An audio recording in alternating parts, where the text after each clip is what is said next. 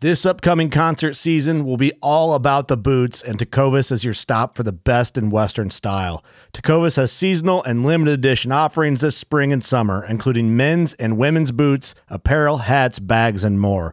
All Tecovas boots are made by hand in a time-honored tradition with timeless styles that are always on trend. And Tecovas has first wear comfort with little to no break-in period. It's hard to find this level of comfort paired with this level of style. Stop by your local Tecovas store, have a complimentary drink or two, that's WCB style, and shop new styles. The smell of fresh leather and friendly staff are at your service. Many stores even have leather custom branding to make your boots truly personalized. And with regular live music and events, there's no in-store experience like it. If you can't make it into a store, just visit tecovas.com. That's TECOVAS.com. They offer free shipping on all boots, as well as free returns and exchanges, and ship right to your door. Go to tecovas.com and find your new favorite pair of boots today.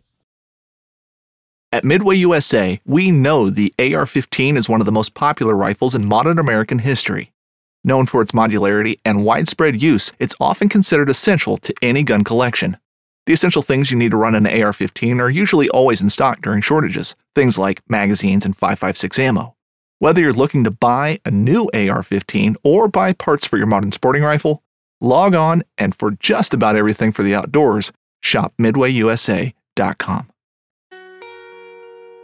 I actually died. Yeah, I died in a car accident in Manhattan, working on a lure company, creating things, and it was raining. Somebody was crossing a highway. I swirled away. I nicked him. He went through the windshield. Thank God he lived, but I died for a few minutes. I saw my life flash. Whatever they say, that there is a light, there is a light. I saw my mom carrying me. I saw my brother enjoying fishing. It's a flash of life right before you. I saw black, and I literally saw me. I was floating up in the air. I saw my head down. I was gone until something went black. Medic was there. Said, I got a pulse. He's alive? I said, hey guys, what's up? What's happening? He goes, you're alive? And rushed me to the hospital. But I saw, and not to make this melodramatic, I see life differently. Hi, this is Crazy Alberto Nee here with Tom Rowland's podcast.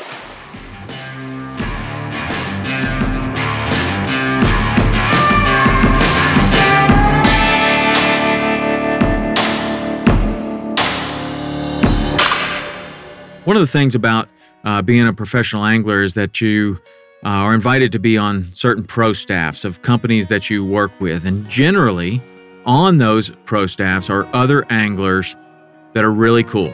And St. Croix Rods has a gentleman on their pro staff that I've been wanting to meet for a long time. I've heard so much about this gentleman.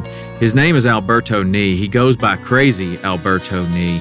He is a passionate. When I say passionate, I mean super passionate, so passionate that a lot of people call him crazy.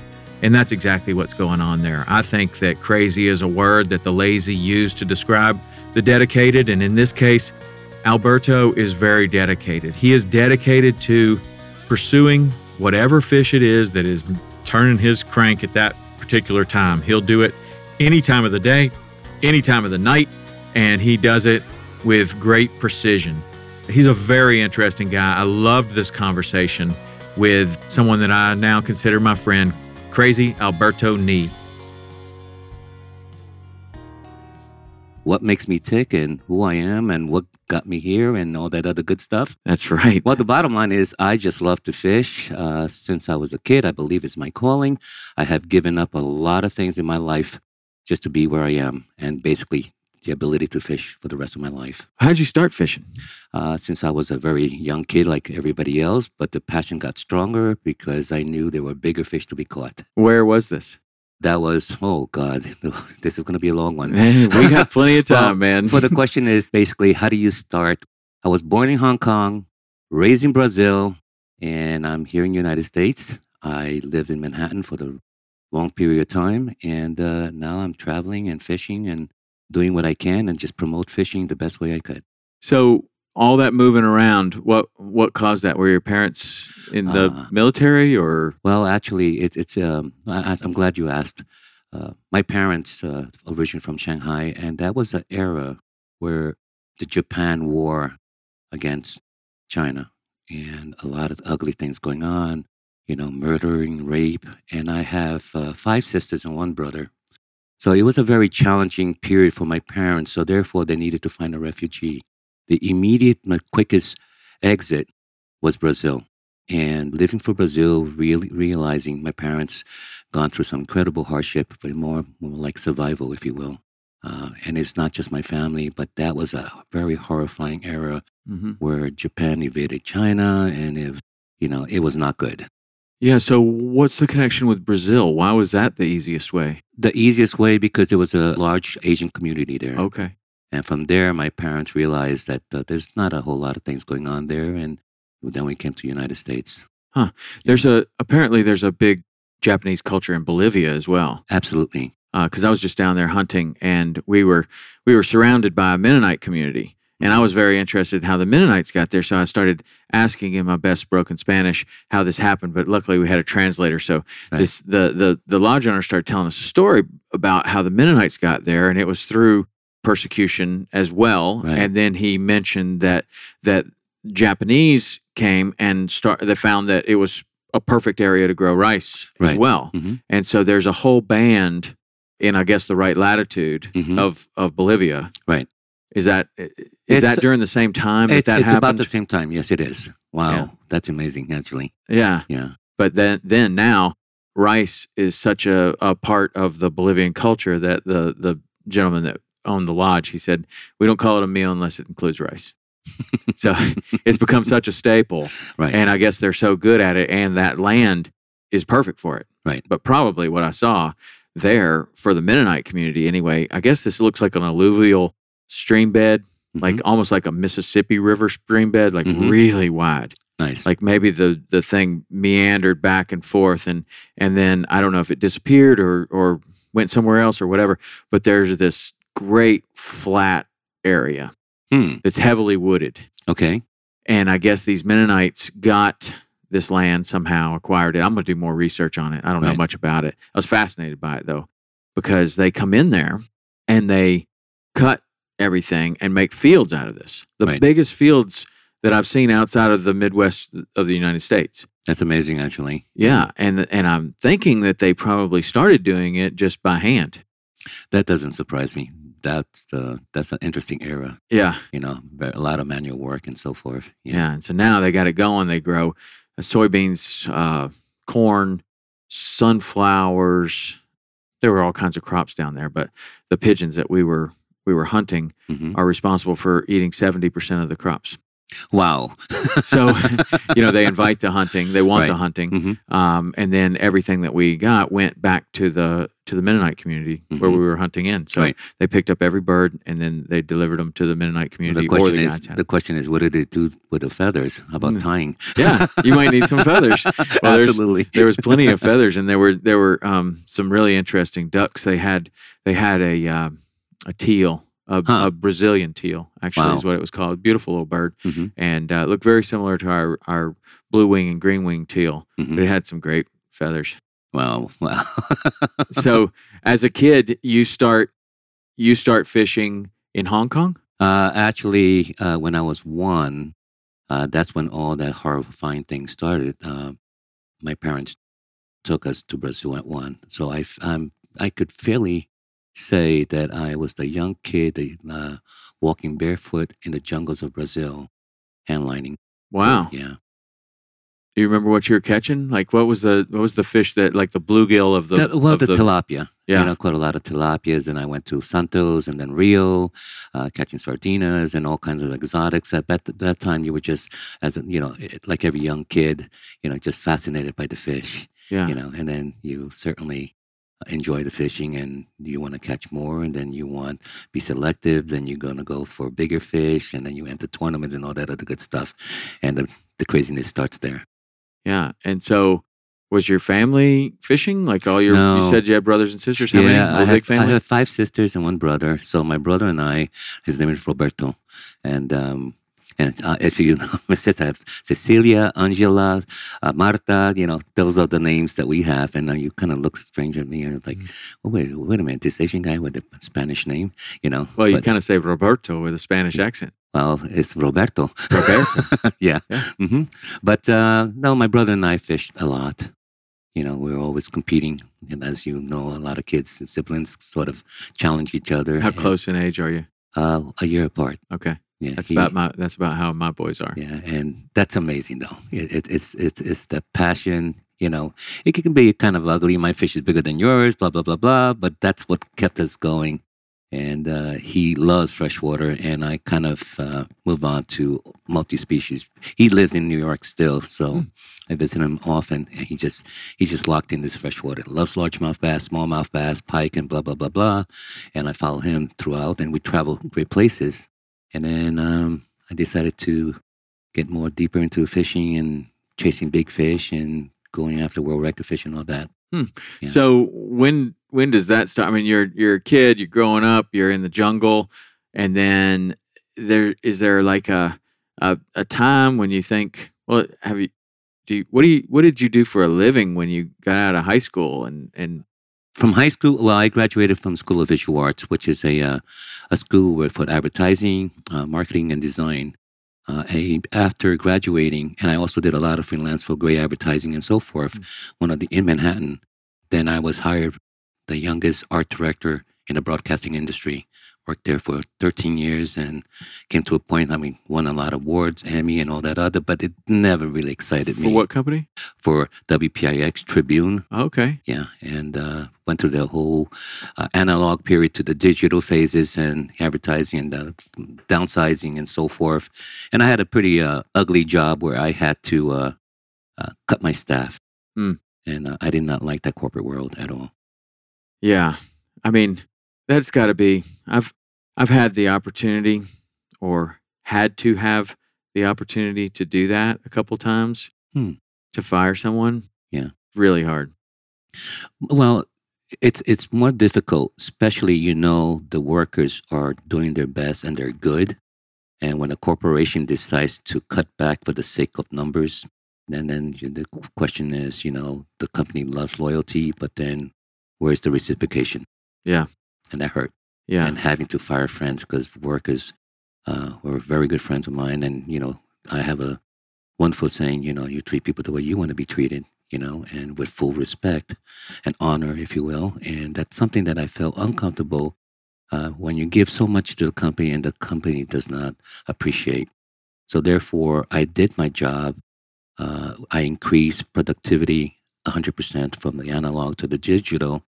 Then they said, well, we got places for you to move to Chicago. And we had a party at the Hyatt Penthouse. And the CEO and the chairman said, Alberto, we'd like to talk to you. And they said, we want you to move to Chicago. And I said, well, I don't think you understand. I fish. And they said, oh, no, we'll give you an offer that you cannot refuse. So at that time when I was married, I told my wife, I said, look, I'm going to give up this job. I'm going to fulfill my quest. And I basically feel that it is my calling because I just love to fish. So at this, when you think about your calling at that point in your life, it was to teach fishing or to be a fishing guide or to pursue a world record, or what was it? I've been asked to be a guide, and I have too much appreciation for guides because it's I don't want to say forceful, but it's something that you feel passionate. I took the high role in my perspective because I just want people to have the full experience, the joy, the smile.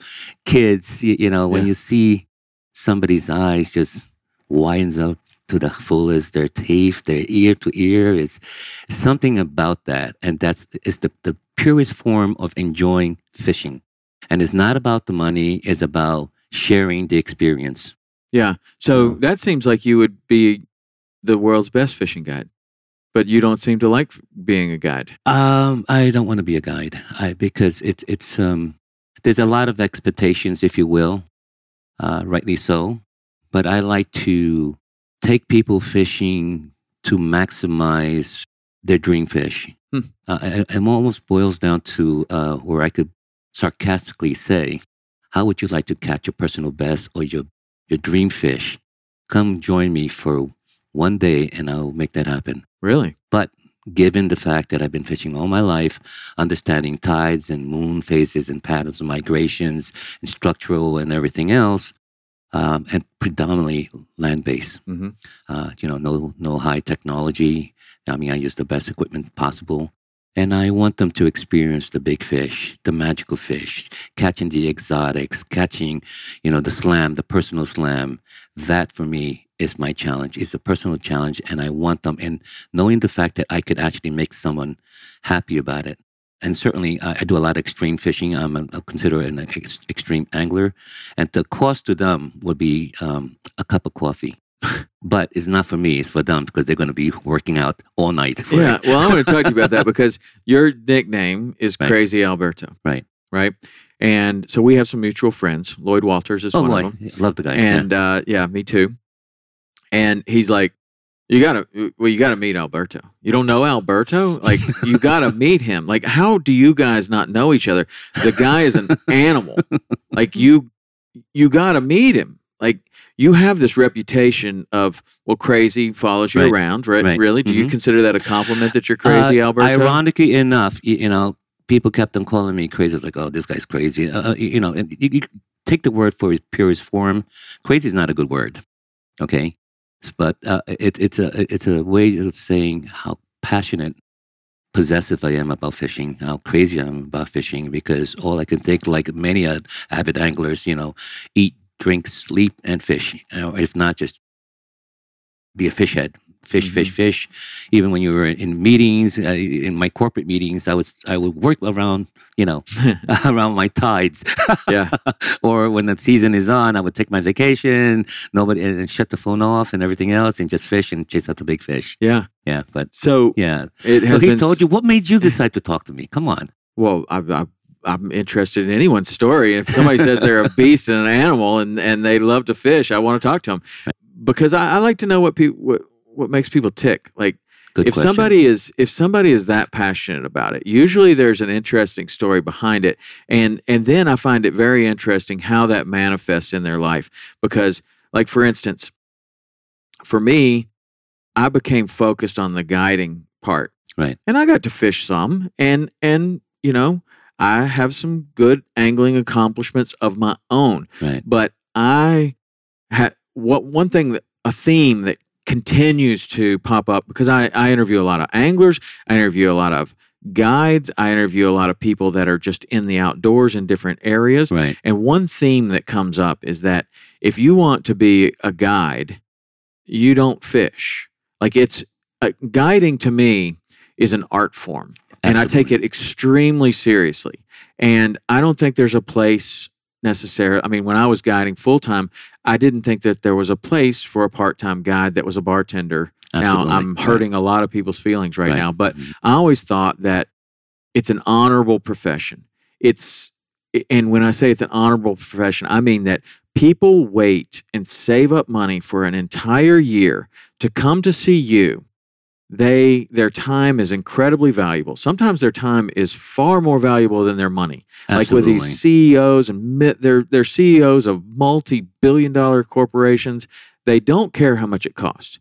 Right. But they're giving you 12 hours of their time or a week of their time, which other people in their industry would kill for. Right. And it's you and him on the boat or her. To me, I always just thought, man, I owe it to this person to give them my 100% best, which means that I was out here 2 weeks ago looking at these tides, and I was out here 2 weeks before that looking at these tides, and I was out here yesterday looking at this weather and the wind and what's going on, and I don't have a plan A and B. I have a plan A, B, C, D, E, F, G. Absolutely, yeah. And you know what? Even if we can't even get out on the water, I got a plan Z where we could go and catch some little tiny micro tarpon next to the boat ramp. I'm so glad that you actually brought that up because I know what is involved, as what you just said. And unbeknown to many people, this guy gets to catch fish. He's a guide. He fishes all the time and having a good time. That process, what you just said, the knowledge, the background work the untold story about how much effort they put in for a really good guide. For a good guide, yeah. And it all boils down to, the guys say, well, I mean, yes, they're spending, valuable personal time, money, the dream, to fish with the individual and so forth. So guides actually take that for consideration. And a lot of people don't see it that way. Yeah, some people don't. But what I find interesting is, like, with people like yourself, you kind of told me the other day, I'm not really that interested in guiding. I like to take people fishing, but I'm not really interested in take people guiding. There's other people that get so passionate about angling that the idea of giving that to someone else is sacrilege. Like, they will be the angler, but they're never going to be the guide. No. And then there's other people that decide that they want to be a guide because that's the only way that they can see to make a living fishing. And they're on the back of the boat wishing they were on the front of the boat. And that just results in somebody that's kind of frustrated if they don't ever take ownership of the fact that guiding in itself is an art form. Oh, yeah. Oh, my God. And when you're guiding, you should be guiding. And when you're fishing, that's a whole different thing. Well, you fish for two reasons, as a guide, if you will. The way I see it is they'll fish because they have this passion to fish. And the other alternative is to fish to find your customers' fish. And that people don't get. A lot of times when I want to take good friends and, my sponsors on a good bite, I know that fish is there, but I better not catch that fish. Yeah, right. And that fish belongs to someone. Well, he has a name. And that's the same kind of thing that would go on even at a higher degree of the tournament fishing. Oh, my God. Pre-fishing. You're pre-fishing for the tournament. You find the fish, and now it's like, okay, now I got to slip out of here as quietly as possible so that fish never even knew I was here, but I know he's there. You're the hunter. Right. And I've entered many tournaments, won, fortunately, and I've lost many. It's all part of the experience, and I get it. And and tournaments, the pressure is on 24/7, and then some. Even if you're in the bathroom, you're thinking about where I should be fishing. You're taking the next bite, or even lick of your ice cream.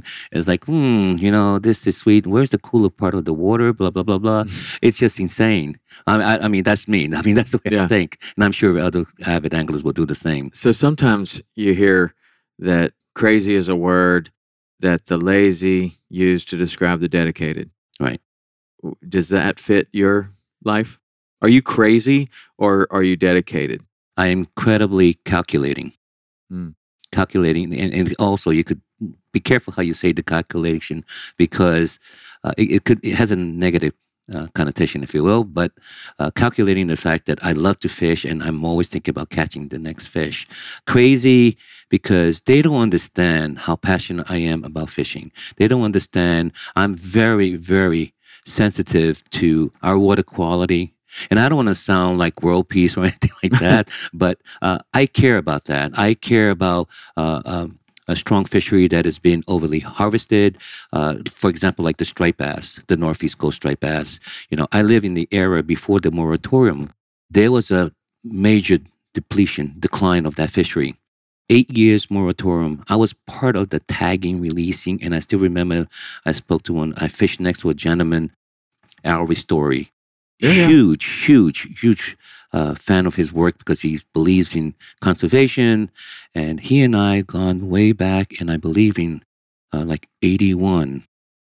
And before the fishery closed, we fished the Hudson River. I believe it was on Wednesday, middle of the night in Manhattan. All right, Pier 17. And he picked up the last fish, took the scale sample. He goes, "Oh my God, we have to shut the fishery down." What did he say in the scale sample? That it was just, it was weak. It's like foamy and something about the water quality, and also it was overly harvested. So it would close down to an 8-year moratorium. Then in the 90s, we had a wonderful rebound, and now, sadly to say, the fishery is almost over harvested. So let's go back to that first part. Because I don't really know that much about striped bass, and so many people that listen to this show are focused on South Florida, and maybe they do a little bit. I mean, we have certainly plenty of people that like to catch striped bass, but the overharvesting is purely commercial, and is that recreational too? A party or two, both parties. Okay, and so what kind of boats are overfishing the striped bass in those The days? party boats. I mean, Oh, really? Oh, yes. Well, Like but hook and line. I am not going to finger point at one user group alone, because if you really think about it, today's world, technology, social media, more and more people are going back to fishing, and there are more recreational fishing, bar none, to the party boaters and even charter guys. So you have to be very, at least I'm very careful to finger point at. I think we're all responsible for overharvesting. Yeah. Yeah. But a lot of times, you'll have one method that is just too effective, like a purse seine, or Oh, God. something like that, to where, or like it was gill nets, for the mullet, and it was Right. or the mullet nets, and then there was the gill netting, and then maybe you have a purse seine or some foreign vessel coming in that is processing the fish on the boat, and it just proves to be far too effective of a manner of fishing that for that particular population of fish to withstand. Yes. So was there anything like that, or was it Yes. just like a culmination of A just combination of everything, combination of certainly the commercial entity, the water, and then just the environment is not that good also. But overharvesting in multi-fashion: commercial, charter, party boats, and recreational. That is the love child fish for the Northeast coast. It is literally, it's just as equally as important as we would fish here for the snook, if you will. Everybody loves the redfish, and certainly we all want our, silver king. That parts, and we all know, I fish because I moved 10 years ago here in Florida. Doesn't mean I don't know anything about Florida, because every time I was in New York, I would fly into Florida for a weekend and fish everywhere. on foot? On foot. Really? Yeah. And so, how did you acquire that knowledge to begin with? Because 10 years ago, that's a big. 20 years ago, there's no internet. That knowledge is difficult to acquire. Well, I log. I keep Okay. an extensive log. I've been logging for Do you literally. remember the first trip that you came to Florida? Isla Morada? Yes, I do. Isla Morada, and I remember there was only one building. Captain Mick, the bounty hunter, I believe. That's going way back. We connected, but I wanted to fish the bridges at night, and my God, there were cuberas. People, from land. Yeah. At nighttime, using paddle tails, tarpon, jumping tarpon. But how can you not be going to the Keys without fishing with a guide? You Yeah. got to. Yeah. That's you learn the fundamentals of where he staged, and then you find a fish highway. You calculate the tides. It's this wonderful puzzle. It's a puzzle, as you know, and based of all my logging experience, and I dissected from catching a lot of fish to bigger fish, and I noticed big fish does have common denominations, common equal like tides. Do you think moons. that's true over multiple different species, or you see hands that? down. I've caught tremendous world record striped bass. I've caught big roosterfish in Cabo San Lucas. I went to Panama. I went to Costa Rica. But you think but that they all have the same, there's a magical window, if you will. what is that? What I find, and obviously depending on the species, but it's a certain part of the tide that they feed on. Mhm. Big fish didn't get big for being stupid. They gotten calculating, and when you actually try to figure out where is dinner time. Human have, as you well know, a common, breakfast anywhere from 8 o'clock to 9 o'clock. Lunch is anywhere from 12 to 1. And you have dinner and supper from 6 to 8. Fish has a bite. They have it's like tide. They're all based on tides. Near a slack water phase, where a lot of people don't believe in that, but you're going to catch the biggest of the biggest near that slack water. Near slack water. Near slack water. That defies a lot of people. If you want a lot of fish, you got to catch probably on the second part of the tide. Okay, moving water. But the bigger fish don't like to compete. They just like they're loners, or they feed on a very selected window, and they look for easy meal. Interesting. Yeah. And you and in all of your logs, you see that crosses multiple species. I mean, I Yes. don't disagree with you. Yeah. I think it's just interesting that you've made that correlation, and you're talking about that correlation from all the way in New York to the Florida Keys over to Mexico, Yeah. and all these different species that are all doing something Yeah. similar. And it works. So what do you think about? And funny is, and I can see, particularly now in the social media world, it's a very cynical world, if you will, Yeah. because you have the lovers and the haters, and the more success that you have, the more haters that you get, But then, as long as you stay true to yourself and be honest to people, certainly you're not going to spot burn, because especially you're Right. going to tell the person where you fish, but people don't realize the fun is in the hunt. And catching is a confirmation, a validation of your work.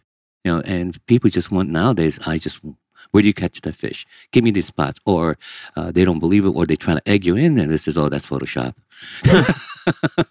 So do you? You're pretty active on social media. I try to be. I mean, I try to, all my posts, it's not a me. It's more like, give you a little hint. There's always a little golden little rule that I put in there for you to become a better fisherman. Yeah. And that's on your own Alberto Nee. Yeah. Crazy Now, Alberto what Nee. about what Yeah. about tactical anglers? Is Oh, do you did have it. Oh, wait. something? Is How do you know about that? I just don't. I know things. It's my job to know things. Tell me what that is. I don't know. Is that Tactical- competitive? Is that you? Is that some? What is it? Okay, tactical angler. This is how it enables me to fish. It's a product that I created. It has power clips. It has walk the dog features, lures, darters to catch big fish. And the key thing is, when you're fishing all your life and you're using specific lures, but you just wished it had a little more extra features. Certainly, if you look at any of our lures, we have, it's true wired. True wire, in essence, there's no excuse. The fish is not going to pull off and then get away. It's true wire. It's got internal rattling system. It's got weight distribution. We've got a gill-plated section on the side of the lure, okay, because it just pushes water. Because when you're working the lure, a wary fish will tend to the big fish will look at it. Something needs to trigger that bite. Either you pause it, you twitch it, or you just work it. Well, with the gills does have a lot to do with it. Mhm. Because if you look in the slow motion, when you push the lure, when you look at some curls, it provides that. And then it's got to look good. And the most important part is I actually support most of the mom and pop shops. And the price point, yes. And people says, well, it's made in China. And I always get that, well, Alberto, it's made in China. I don't support it. I said, you have to understand that Tactical Angler is an American company. Okay. And the savings goes back to the mom and pop shop. We provide the highest return profit margin, bar none, to any products out there. And this goes back because I know a lot of shops, there's a lot of competitiveness. There's social media, direct sales. You have the Amazons, blah, blah, blah, blah. The lifeblood of fishing, are those mom and pop shops. They're the one who actually tells you what's happening. They'll tell you, what's good. And there's greatness in big shops, but you can never get localism. And that's important because I grew up, with those mom and pop shops, giving me a little tip here and there. Mm-hmm. I hate to see them go. I hate to see them lose. It's a tough battle. Yeah. Yeah. Do you think that it's inevitable? They need to diversify. They need to diversify. Those who doesn't will not survive because it's inevitable that the online stores will take over. They have to have the niche. The niche is that personal touch. The person can actually talk to you one-on-one, Right. show it to you how to do a knot and all that good stuff. Yeah, it seems like that's one of the businesses that could make it because you really need instruction, mentorship in fishing. Oh, yeah. You need to go to the tackle shop and be like, I don't know what I'm doing. I can't catch anything. Yeah, and not only that, you read about products, you see it online. I am a fisherman, and it has a lot to do the feel and touch, and play around and dissect the reel. I'm that crazy fool that will look at a reel. I will open it and break down the gears. I need to see how strong it is because when you're trophy hunting, there's no excuse. Mm-hmm. The only you're as good as your last big fish that you catch. Yeah, And so you're super analytical yeah. Try in to be. everything that you do. Well, I think it's because of my dad. Yeah. Yeah. Well, how did he influence Well, you that way? He influenced me because he showed me what is hard work, and it's not luck. He showed me when he actually had 5 girls and 2 boys, and move the family around. He showed me the dedication, the commitment. There were definitely hard times, and I've watched them. And he even opened from a little tiny store in Manhattan to a Manhattan Art and Antique, a big Asian, Ming Dynasty bowls, and had a small business that was did very, very well. And but the trials that he had to go through to reach that point, it's almost like saying, don't give up, and you gotta believe in yourself because people are relying on you. And I've watched, and you look at I looked at my dad, and he didn't have to say a word, but I know there was hardship in there, and I learned that from him. Is your dad still around? No, he passed away. And you've taken those lessons that you've learned and applied them not only to your life but to your fishing? Yeah, and there's other things that happened to me that I see life differently. It's kind of very personal. Yeah, but I can tell. Yeah. It's moving for you. How does fishing help you to? I mean, obviously, everybody's got to have some sort of an outlet for those type of feelings. And Yeah. How does fishing fill that for you? Well, let me put it this way. Growing up in Manhattan is the Spanish Harlem, Delancey Street. When you have a young Asian kid in that environment that doesn't speak English, directly from Brazil, and then your translator speaks Spanish and I speak Portuguese. So that was an issue. And that was the era where there was a lot of gangs killing. That's Manhattan, that's Lower East Side.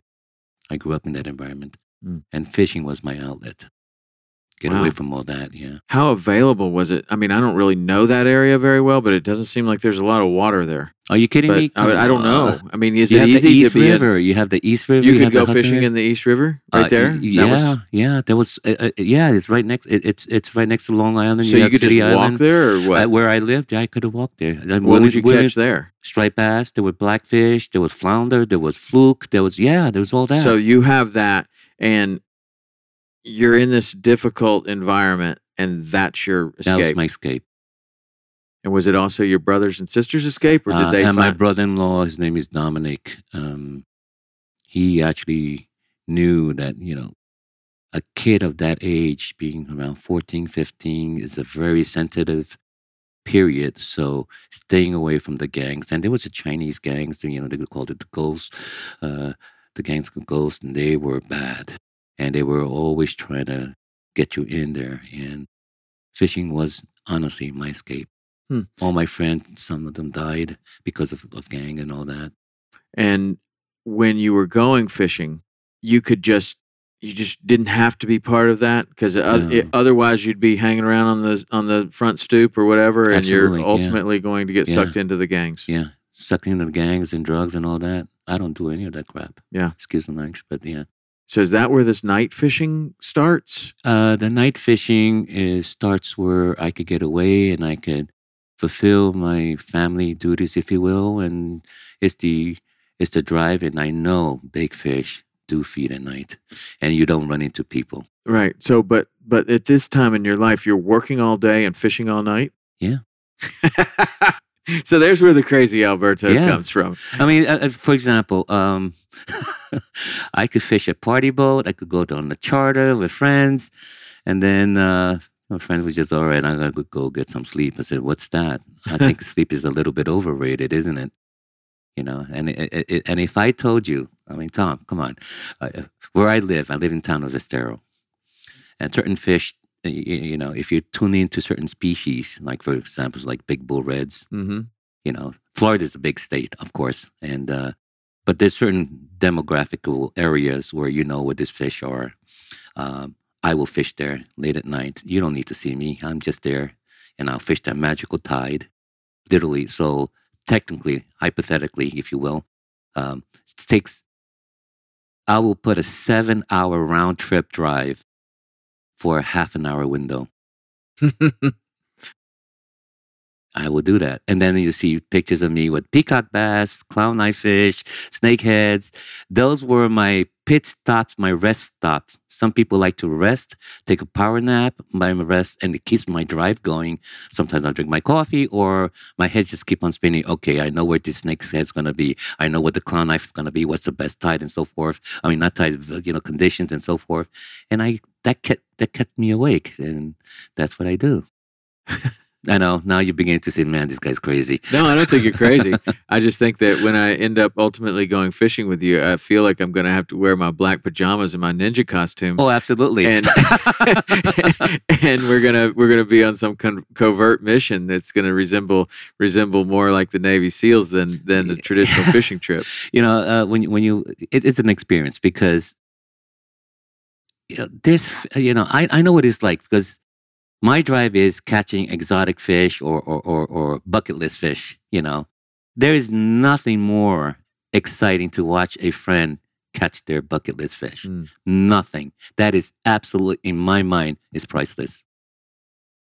If you go check my Facebook, check my Instagram. I just started Instagram no more than 2 years ago. And if you notice, I don't say who I am. I just put Crazy Alberto.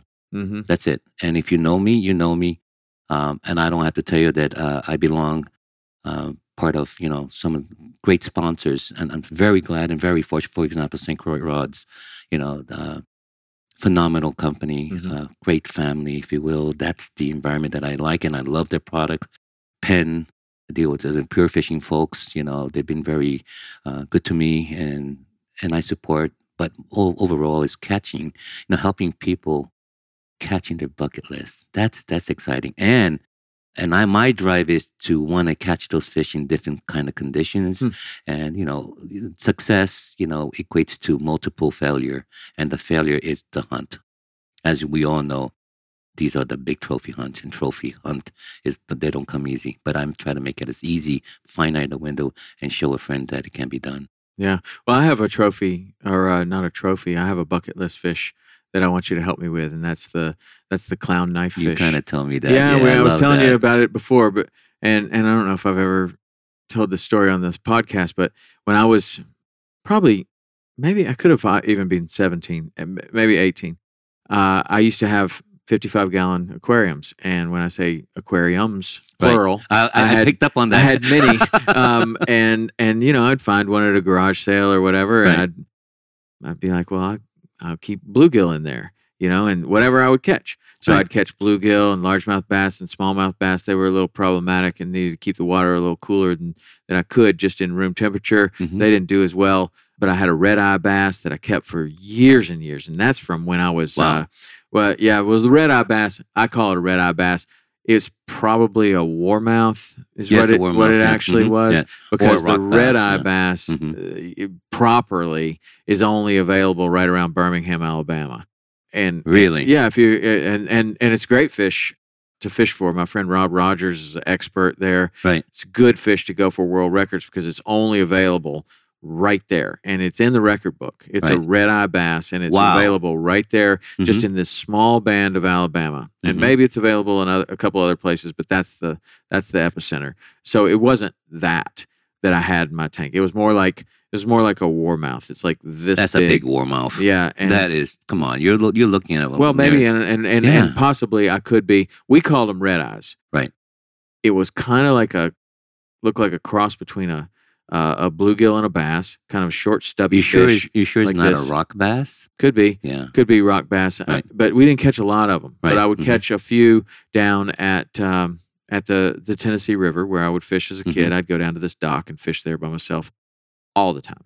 And I would catch these fish. And so one time I put one in a bucket, brought it home, threw it in my aquarium. And it made it, and I'm talking, this is when I was like 8 or 9 years old. Right. And then I had this thing in my, I didn't even know what it was called. We called it a red eye. But then later in my life, I understand that that's not what it was. But anyway, that lived for a long time. And I learned a lot about fishing from that fish because I would feed that fish worms. Right. I would feed it grasshoppers. I would Right. feed it crappie minnows that I would Mhm. get at the bait store. Mhm. I would feed it crawfish that my dad and I would go catch in this. Right. He showed me how to use a crawfish trap. My God, you And- could learn so much just watching them. Yeah, and so I still, like, when I drive over this one little creek, I tell my kids, I'm like, me and my dad used to catch minnows in a minnow trap and take them home to my fish, Mhm. and that was fun. And then we had like a crawfish trap, and so I saw the fish eating crawfish, and really thinking about it, like watching that fish in that aquarium and feeding it and having this opportunity to experiment with it. Oh, look, he doesn't even really like worms. Like, why are we? Look, he likes this other thing. This Right. you throw a crawfish in there, and he kills it. You should be Nice. fishing with crawfish. Mhm. Like, okay, so you're learning a little bit more, and your brain's turning, and you just sit there and just stare at that fish. But I would have that kind of fish there, and then I'd find another aquarium, maybe a 20-gallon or a 30-gallon or whatever. My Right. room was full of them, and my parents were very nice about it. And so eventually, I got this other one. And I painted the black. I painted the back of it black so that it looked like a dark environment. right. It had like like some driftwood in there and stuff Nice. like that. Mhm. And so I found these Oscars, and they were probably like this when I got them, and then Right. they got bigger, Right. and they stayed in there for a long time. And I was going back, and I saw this crazy little fish, and it definitely wasn't the size of my hand when I got it. Mhm. It was smaller, and it was a knife fish. Right. I'd never seen one before. I had no idea where it came from. It looked weird and cool, and it swam backwards, and it Right. did all this Yes. cool stuff. Yes. And so I had that in a 55-gallon aquarium, and I must have kept it for many, many, many years until I was in college. Right. And the thing kept growing and growing and growing until it was too big for the tank. Right. Then I'd get a bigger tank, and then it kept growing, and I was fascinated by that fish, and I ended up losing it, probably to old age. Just Right. didn't Mhm. make it, and don't think about that for a long time. And then on Instagram, I start seeing these knife fish, and I'm Yes. like, "That's it. That's the fish." That's right. With the tire track kind of spots on the back and everything. And so I became fascinated with wanting to catch one of those. And you're the man. How did I find out about clown eye fish? Yeah. Same thing in the internet. I see somebody holding a clown. I was like, very much like you. I was like, wow, that is exciting. Yeah. That is an exotic. Then I did a lot of research, the origin of it and so forth, and what they feed and habitat, how did they get there and so forth. And as you were saying earlier, there's a certain, if you're looking for a record, if you will, here in Florida, and I'll tell you, if you do a research, and it's in social media, it's Lake Ida. It's no surprise. Ironically enough, there's that lake is connected to a lot of canals. There's another lake, lower part of near Miami, but I'm still studying that place. But it's kind of a little private area. Mm-hmm. But that's the Lake Ida tends to be holding some of the biggest clown knife. How'd they get there? Like someone like you who said, Flush it down "My there, God," flush it down there. or this says, "I can't control this fish anymore." Release a few of them, and voila, we have a wonderful fishery. Wow, it's amazing what warm water year round will do for a prolific, probably in its own environments, probably spawns. Yes. Well, they do spawns. It's something about Florida water. It's like the striped, the largemouth bass. The Floridian strains far more different than the northern largemouth bass, and same thing with the spotted bass. So it's but your fascination about catching a clown knife, I get it. I know it. It's I have that drive, and I wanted to know everything about that fish. Everything. Did a lot of research, its origin, what they eat, and so forth. And I've missed 2 on artificial, but the best bet is more likely use a small minnow. Yeah, well, that's what. Like I say, I fed it crappie minnows, and I would go to the bait store and get 2 dozen of them, and they would eat them until they were. Yes. They were sticking out of his gills. Some were coming out of his mouth. They would eat them. Like, it would eat them. It ate them really well. And not only that, Tom, the way people say, well, come on, do this fish fight, come on, seriously? So if I were to describe the fight, and mind you, you're on a light tackle, okay? They'll jump like a tarpon. They'll tug They will tug like a grouper. Hmm. And when you try to net them or land them, they swim backwards, as you could tell the tail. So Yeah. it looks like a flounder, or in like fluke fishing in the Northeast coast. And it's not easy. Yeah. But it is exciting as hell. But guess what? It's work. Yeah. It's a waiting, I like to think sometimes it's like musky fishing. Okay, musky fishing, 10,000 casts to one. Hmm. All right. I call it the unicorn for a very good reason. They're unicorn, they're not around. So when I would say, hey, I got a unicorn, it was like, what the hell is he talking about? It's, well, if you follow me, a unicorn is a clown eye fish. Sometimes there are places you could see, now you're going to freak you out, hundreds of them rolling. Wow. Because they're air-breathing fish. They'll come up, but when you see a lot of that happening, the chances of you landing one is not very good. The times when you know they're there and they're not doing that, hold on, because she's gonna get it. So, do you know where they come from? Like, where do they live? Like, there's got to be a place where clown knives are like bluegill. Asia. Yes. Okay. Yeah. So let's go to Asia and well, fish for them there. Well, world record. Let's talk about IGFA record on clown eye fish. Would you know that it come from Lake Ida? I wouldn't doubt it. I mean, probably this is a warmer environment where they can grow year round, and probably that's wherever they're from, there isn't a shad population or whatever's in Lake Ida, right? And these things are going to reach record size. Right. It wouldn't surprise me. Yeah, that's super interesting. Well, I really want to do it. Oh, we're doing. Oh, we're going to do this. Yeah. Well, I can dress in all black if we need to. Okay. What about the people that live around Lake Ida? They're just living in this placid little lake and everything's fine, and then all these freaking weird, crazy people are just trying to get in there and catch this weird fish, or how does that work? Lake Ida is known for largemouth bass, and so they're coming there anyway. And also go for peacock bass. Okay. Yeah.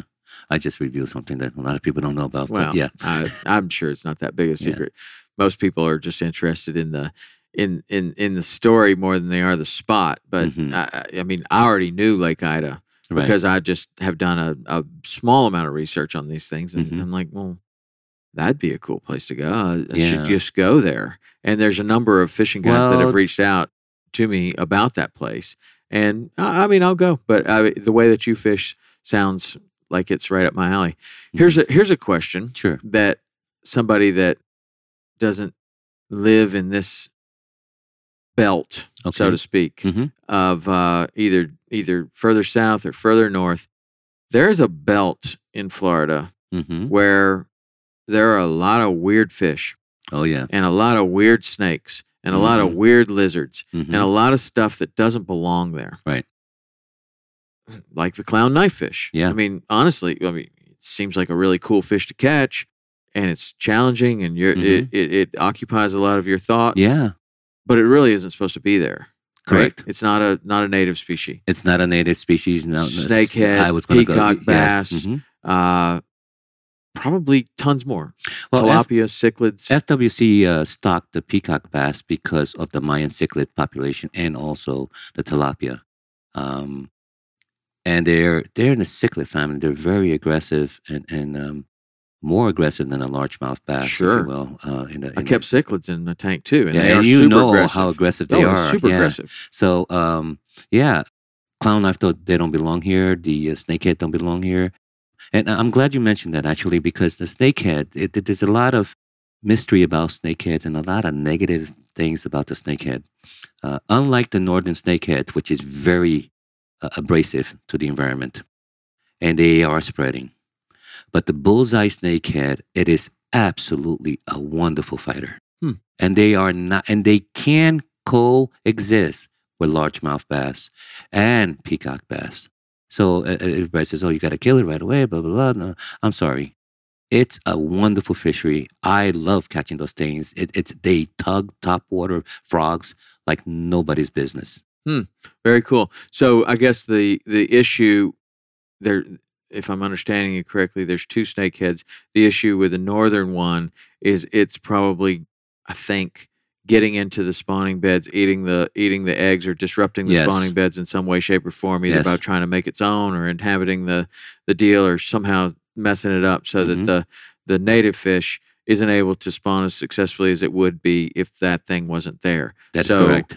the idea would be to get those out of there so the native fish can go back to That's being correct. the native yes. fish. hmm So I've always found it kind of interesting that here in this area, it is just like an amusement park. Like there, there's everything going on, and the wilder, crazier, bigger thing. Everybody seems to be happy about it. But I just kind of have wondered. It seems like that's really cool that you can catch peacock bass, and now these clown knifes are showing up, and all of these other fish and weirder fish and pacus. Oh yeah, I Like- mean they call it fishing capital of the world. Well, I don't doubt it. It's wonderful. It is wonderful, Yeah. but I just wonder, does it ever create problems, or is it just a free for all? Do the native fish make it? Or, I mean, look, I like catching big dumb fish as much as anybody else, and the pacu that I see, Mm-hmm. that looks amazing. Mm-hmm. And that fish was on my list Right. long before I saw it caught in Right. Florida, Mhm. and it would save me thousands of dollars to be able to catch one Yeah. here rather than to go somewhere else. So don't get me wrong. Same thing with the peacock bass. I mean, I have friends, they said, "Oh my God, is that a peacock bass? Where in the Amazon did you fish?" Alberto was like, "Here in Florida." I was like, "What?" I was like, "Yeah, they're in Florida. In fact, after FWC, they stocked it." It's a very prolific, a very wonderful fish. Certain part, I mean, they're very regional. They're in the Miami-based area, or even either that entire stretch is all about the water temperature. Anywhere from like the 70 to 75, they can live. If it drops down to 60, they're all gonna die. Mm. Yeah, And so, a little bit about the history of the peacock bass. Yes, I They do, they yeah. introduced them because there was another problem species. yes, What was the other problem that was the species? tilapia and The the Mayan tilapia. and the Mayan cichlids. Mayan cichlid. Their fish. I would encourage if you're going fishing, take them out of there, because I've seen literally they take beds from other largemouth bass. They're very, very aggressive fish. So it's Even a much smaller one can Yeah. be very aggressive. So aggressive Incredibly. that the largemouth bass may not even want to eat it. That is because it's correct. so aggressive, right? Yeah, and the same thing with the snakehead. Now the snakehead, what the more I noticed firsthand, the northern snakehead, from what I understand, they spawn at least 4 times a year. Wow. Think about that. Wow. And that's why that can be a really big problem. it's becoming a problem, but it's a good problem. I like to think they're You wonderful think? fit. Yeah, Well, what if They're it, here what to if stay. it, what if They're- it takes away the native fish? it's inevitable. That's going to happen. The northern is going to expand. It's going to hurt. And I've seen it, and I've talked to a lot of local folks out there, and they said, yeah, they don't have anything good to say. But the great thing about it is there's a new cult fishermen, and they're all about using topwater frogs chasing after snakeheads. Hmm. And I'll give you a note on this. They are a wonderful tasting fish, but there's a huge. Everybody says, "Oh, did you kill that fish?" Because it's great. You have to be careful what water they come from. If it's inhabitably near a very toxic, polluted water, I strongly encourage you not to do that. Yeah. So it's always been a little bit of a dilemma, like up in the Tennessee area, where hmm the native fish is a brook trout. Right. And They're not there. they get They're not there. 7 inches long. Yeah, I love brook Right. trout. I mean, they're beautiful fish. Yeah. They're 7 to 10 inches long. A Mhm. 12-incher would be a really big one. Mhm. And so you go to these beautiful little rhododendron streams, and you can throw a tenkara rod or some Right. kind of little 1 weight or 2 weight, and they're very aggressive. They come up and eat, but they're literally the size of your hand, Mhm. and they're beautiful. They're and beautiful. everything The like that. dots and the orange, and oh my God. And so, Yeah. man in his infinite wisdom decides that, God, it's a beautiful stream. It'd be awesome if there's some big fish in here. And so they introduce the rainbow, or they introduce the Mhm. brown. The brown is the one that's going to have to be careful with. Right. And so it's cool. Like now there's rainbows, browns, and brook trout. hmm And on occasion, maybe you get a tiger trout kind of hmm happening somehow. Right. And so many anglers are super happy about that. Like, oh, well, now I'm fishing the same stream, and that place where I thought there'd be a big fish, Mhm. instead of a 12-inch brook trout, there's a 25-inch brown trout. And this is really awesome, and it's Mhm. world-class fishery now. Right. Right. But is it? Because I mean, this is the question that like the Trout Unlimited people have is like, well, those rainbows and browns, do they really have a place in the stream? And so, and this is in a national park. And what's the status here? And so on occasion, there's been efforts to eliminate the browns and rainbows and take it back to a native brook trout stream and making sure that the brook trout that are there, if there's any stocking, are back to the original strain, which are even smaller than like, and so you have some anglers that want that to go that direction. Some other anglers that are like, what, are you guys kidding? Who wants to catch 6-inch brook trout all day? Like, let's catch 25-inch brown trout. Like, okay, I get that too. I understand. Yeah. But it's an interesting question and an interesting kind of ethical dilemma of which is right and which is the way to go. What do you, I mean, and so I wonder about Florida like this and anglers like yourself, like, is that ever a dilemma? Or are you just like the bigger, the better, the meaner, the bigger teeth, the more aggressive, awesome? And if the snook are not around anymore, then the snook just aren't tough enough to live here. There's, I'm an opportunistic fisherman. Let's just put it that way.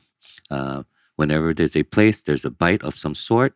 As long as it keeps me bending the rod and having fun, that's all that matters. Yeah. At least that's my point of view. Well, and I would imagine that even if that was a stance that someone wanted to take, just like the python, right? The python has gotten loose in the Everglades, and the stance is, I mean, it's a lot easier to not like a 20-foot python than it is to not like a snakehead, if you ask me. I don't like a 20-foot python. I wouldn't have any problem with them not being there. Correct.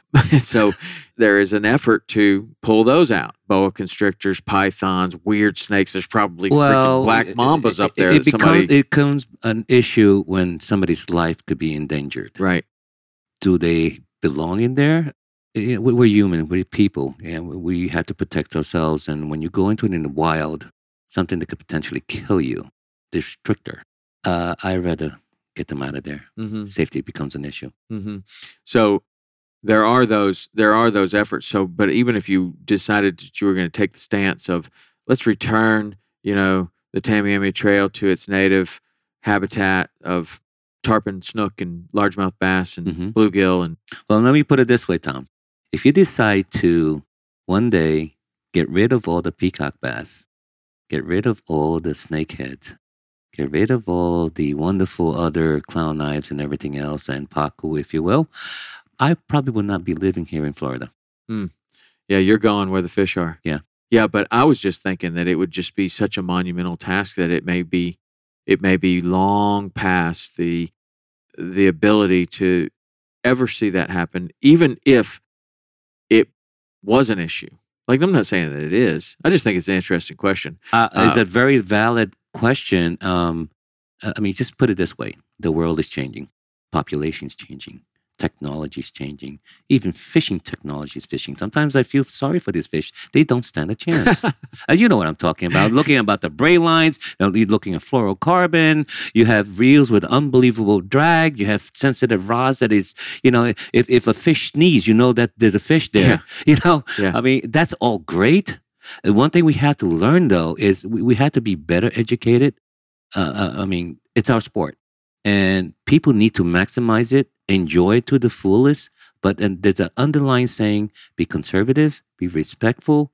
That's what the fish and the people, social media guys out there who try to, bully any other, don't do that. Because it makes them look bad. It's very transparent, and take the high road. Be the best person you can be, and essentially, go out there and fish. That's why we're here, aren't we? Yeah. Come on. Yeah. So, off the subject, how did you learn how to do all the sushi that you do? Paying my way through college, I work at a 5-star Japanese restaurant. There it is. There it is. I knew there was some training in there somewhere. You post the most beautiful I appreciate that. sushi shots. And I'm like, okay, this guy's super analytical. I get it. He probably, is also amazing at math and super detail oriented in everything that you do, including cooking. Like, when I see that, I'm like, I mean, I just see the way you fish and the way you talk and the way people talk about you. And I'm like, this guy probably just couldn't make a bowl of macaroni and cheese. It's probably going to be like, it's going to be beautiful. It's going to be an art form. I have an art background, and it's passion. No matter what you do in life, sometimes, and all right, Tom, I'm going to give you something that is very personal. Okay. And people need to understand and take it however you want to take it. I actually died. Yeah. I died in a car accident in Manhattan, working on a lure company, creating things, and it was raining. Somebody was crossing a highway. I swirled away. I nicked him. He went through the windshield. Thank God he lived, but I died for a few minutes. I saw my life flash. Whatever they say, that there is a light, there is a light. I saw my mom carrying me. I saw my brother enjoying fishing. It's a flash of life right before you. I saw black, and I literally saw me. I was floating up in the air. I saw my head down. I was gone until something went black. Medic was there. Said, I got a pulse. He's alive? I said, hey guys, what's up? What's happening? He goes, you're alive? And rushed me to the hospital. But I saw, and not to make this melodramatic, I see life differently. Yeah, I would imagine so. How did that change your outlook on life? Better respect for people. Enjoy what you can. Appreciate what you can. And try to make people happy. I mean, people say, oh my God, Alberto just catching big fish just to show off. No, I'm promoting the sport. Did people that are close to you notice a difference in you after that? Yeah. There was a man before and a man after. When I say calculating, I am more reserved. Reserved because you see people intentions, the good and the bad, and you sort of pick up very quickly, but you respect them and just keep on doing what you can do to sort of like better yourself, be more happy. And if you can take people fishing, or it's not just fishing, it's people make it, I mean, if you look at the things that I do, take people fishing, I capture people's smile. Think about that. Well, that's what's important to you, and you're using fishing as a tool to get there. Yeah. I mean, that's what I see. I mean, I'm sure that you also use sushi as a tool to get there. You probably invite friends over. You show them this beautiful thing. They smile. It makes you happy. Not only that, because I know they have the passion. They want to know how to do that. Right. And it's so simple. It's not about, this is, difficult. You got to make special rice no, it's very. I can make the rice. I want to learn how to make a rose out of a radish. No, I mean, the rice is the key to any sushi. You do realize that, right? Well, okay. So that's the fundamentals. And everybody looks at the rose out of a radish and is like, now that's cool.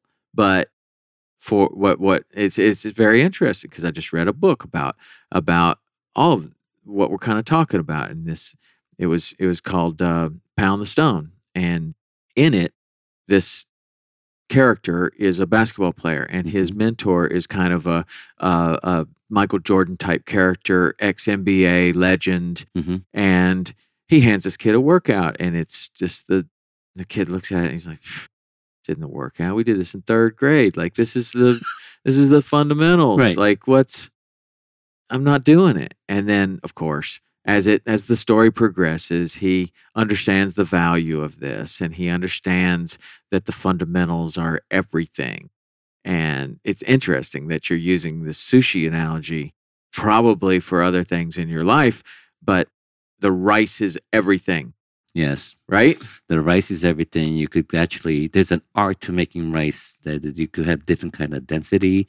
Sometimes you could do, they call it sticky rice. Mm-hmm. The level of stickiness depends on what type of meat that you could put in. Certain species of fish, whether it's a snapper or like striped bass, or something is hard, and it takes time. You have to know, I mean, I get deep into things, as you probably see, and everything has it's premium or magical, feel magical fish.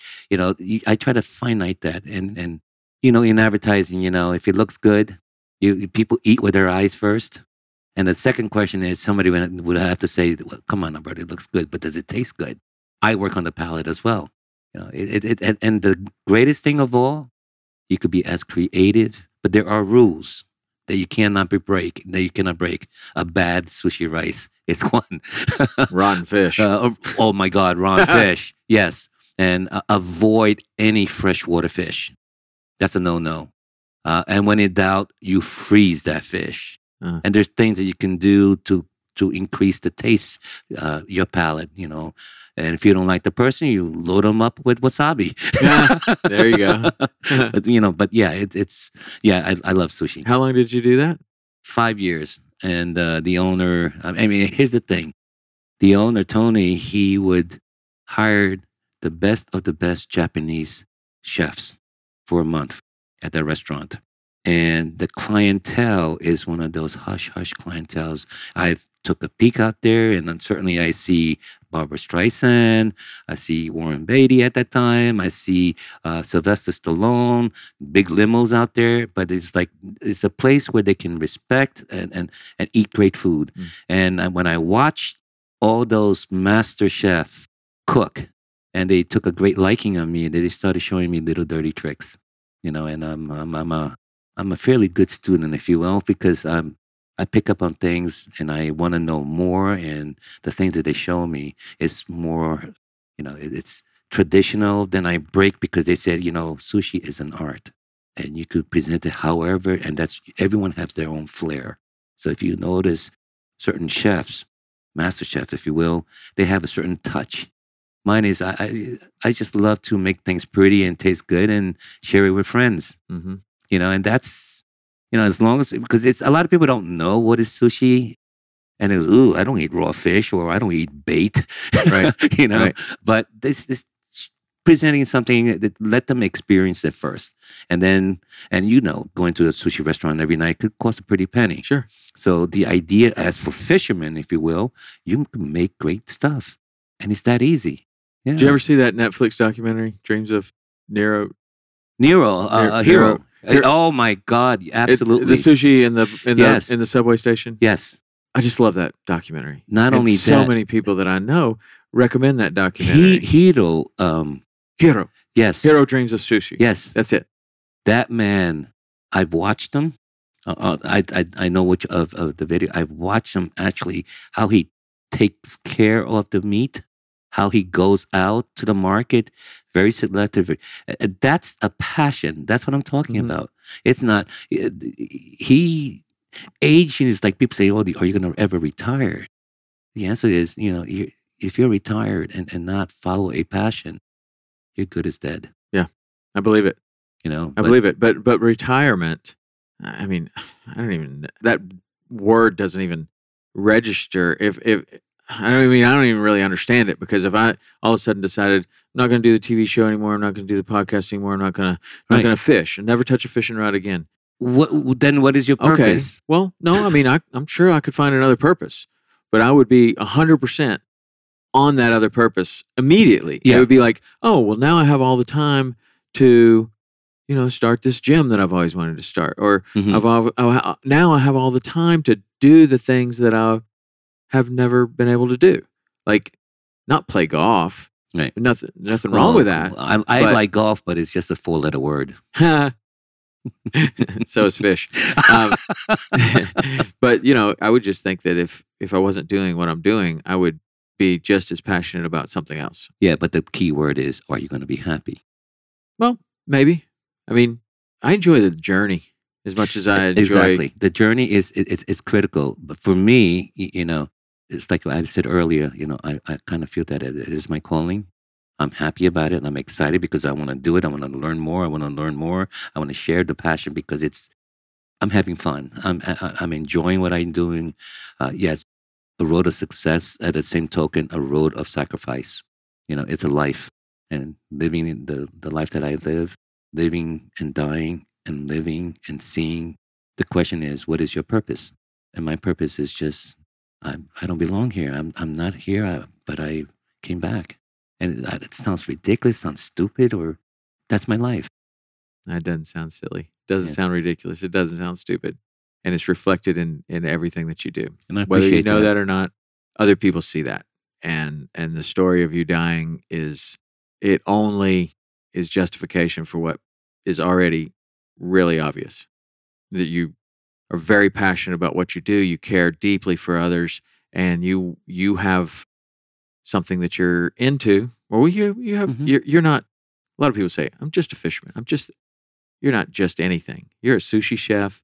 You're a fisherman. You're a guide. You're a philosopher. You're all kinds of things. And I'm a dad. People Right. don't know And that. you're- And okay. you know, I keep this personal things into privacy. I'm from old school. There's certain things that people that knows you. I have a daughter, a young daughter. She is my rock. Yeah. Yeah. If you look at my phone, I'll show you. 90% of that, I'm fishing, her fishing, and the smile and the joy, and her swim class, her dance class, taking her to school. I mean, that's my private thing. Yeah. But what I convey, and like this fishing and my sushi, that's part of me. But then there's a private part, like, which I just shared it with you guys. But that's, you know, and everybody should have that. Yeah. You know, a private moment, you know, but in general, conveying a message that fishing is really good for you, is great for your health, great for the outdoors, return, payback, celebrate our fishery. If there's even garbage, my God, I mean, let's talk about garbage. I land fish. I see the kind of dirt and by fishermen, no less. It's like, oh, somebody been fish. Oh, he's been using this brand. I see. Wow. Let me try this. You know? But come on, guys. I mean, if you're going to be fishing, respect the land that you're fishing. Land-based fishermen, surf anglers, pick up the junk. That, you know, especially I extreme fish in middle of the nights. I fish Montauk. What is Montauk? Everybody says, surf casting capital of the world. It's dangerous. I was the guy who put on a wetsuit. You see 200 yards, you see one boulder out there. You calculate the time, you swim out there, and you fish that window and swim back. And I mean, you see that broken tooth here? Yeah. That's because of Montauk. I fell on my face and broke it. I won't fix it. That's a reminder. It's a reminder, but you know, I mean, we talked a lot about these, a lot of issues here, but seriously, I mean, garbage, come on. We need to keep it clean. Yeah. That's the easiest. It At is least the don't easiest contribute part. to more. Yeah, and You how do we know? know it's fishermen? It's like, I didn't do that. No, come on, stop it. Right. You know, it's fishing stuff. Look at the braid line. I mean, this braid line. Look at fluorocarbon for peace sake. You know, yeah, it's expensive, but you can get killed. And look at the animals. And I'm not trying to be this world peace kind of guy, but it's evident. It's there. You know, what do you want to do? Do you want to shut the park down so you can't fish? Right. That's no good. So you can sneak out and see no trespassing? You're going to do it anyway. I've done it. Well, I'll tell you what, my friend, that's amazing. The stories that you told us and just how open you were for sharing. I really appreciate No, it. I appreciate it. No, and you have no idea. I watch your show. What you and Rich do for the fishing community and how you articulate, express the process, the trials, tribulations, the misses, what I'm going to do, I'm planning. You know, and that is literally the experience, the adventure. People need to know that. It's not about catching. No. Catching is the final confirmation. And then if you catch it, you'd want to duplicate it. And you have to go through the process. And that's fun. Yeah. Yeah. Yeah. Well, I like the process. I always have for everything. So the process is you're going to be trying to chase after the clown knife. We're going to do it nighttime. They're nocturnal fish, you know, and people think, oh, you know, I'm just catch at daytime. Daytime is great for picture, but nighttime is where they really bite. They really chew at night. All right, I'll have to take a nap because I What's go to that? bed pretty early. Yeah, but it's overrated though. Yeah, I'm sure. I'm sure it is. All right, how do people find you? Go to my Instagram, Crazy Alberto Nee, or just Alberto Nee. That's KNIE. Facebook, you're going to find 2 pages. I already maxed out, you know, but I have 2 pages, but look at it under Alberto Nee, like Alberto VO5, but at KNIE. And on my second page, it's about, you know, what I do, more about our water, clean water in Florida, conservation part of what's going on with the striped bass. And from time to time, I'll show you a nice picture, a nice fish picture with a little hidden message. But basically, and also, I appreciate like Tactical Anglers. That's my company. It's a product. And please, I support, you know, like St. Croix Rods. Wonderful family, great products. But every product is good, but help me out. Pass the word, share the fishing experience, you know, and That's what it is. And thank you so much for having me. Oh, you're here. welcome, man. It's great. I've been Yeah. wanting to meet you for a long time, and Ditto here. And it was not a disappointment. I can assure you that you lived up to the lead up. You're an animal, you're a beast, and you're Thank also you. a very kind human being. And Thank I you really, so much. Yeah. I really appreciate it. We'll spend a lot more time together. In the I'm looking future. forward to it. Thank you. All right, Alberto. See ya. See ya.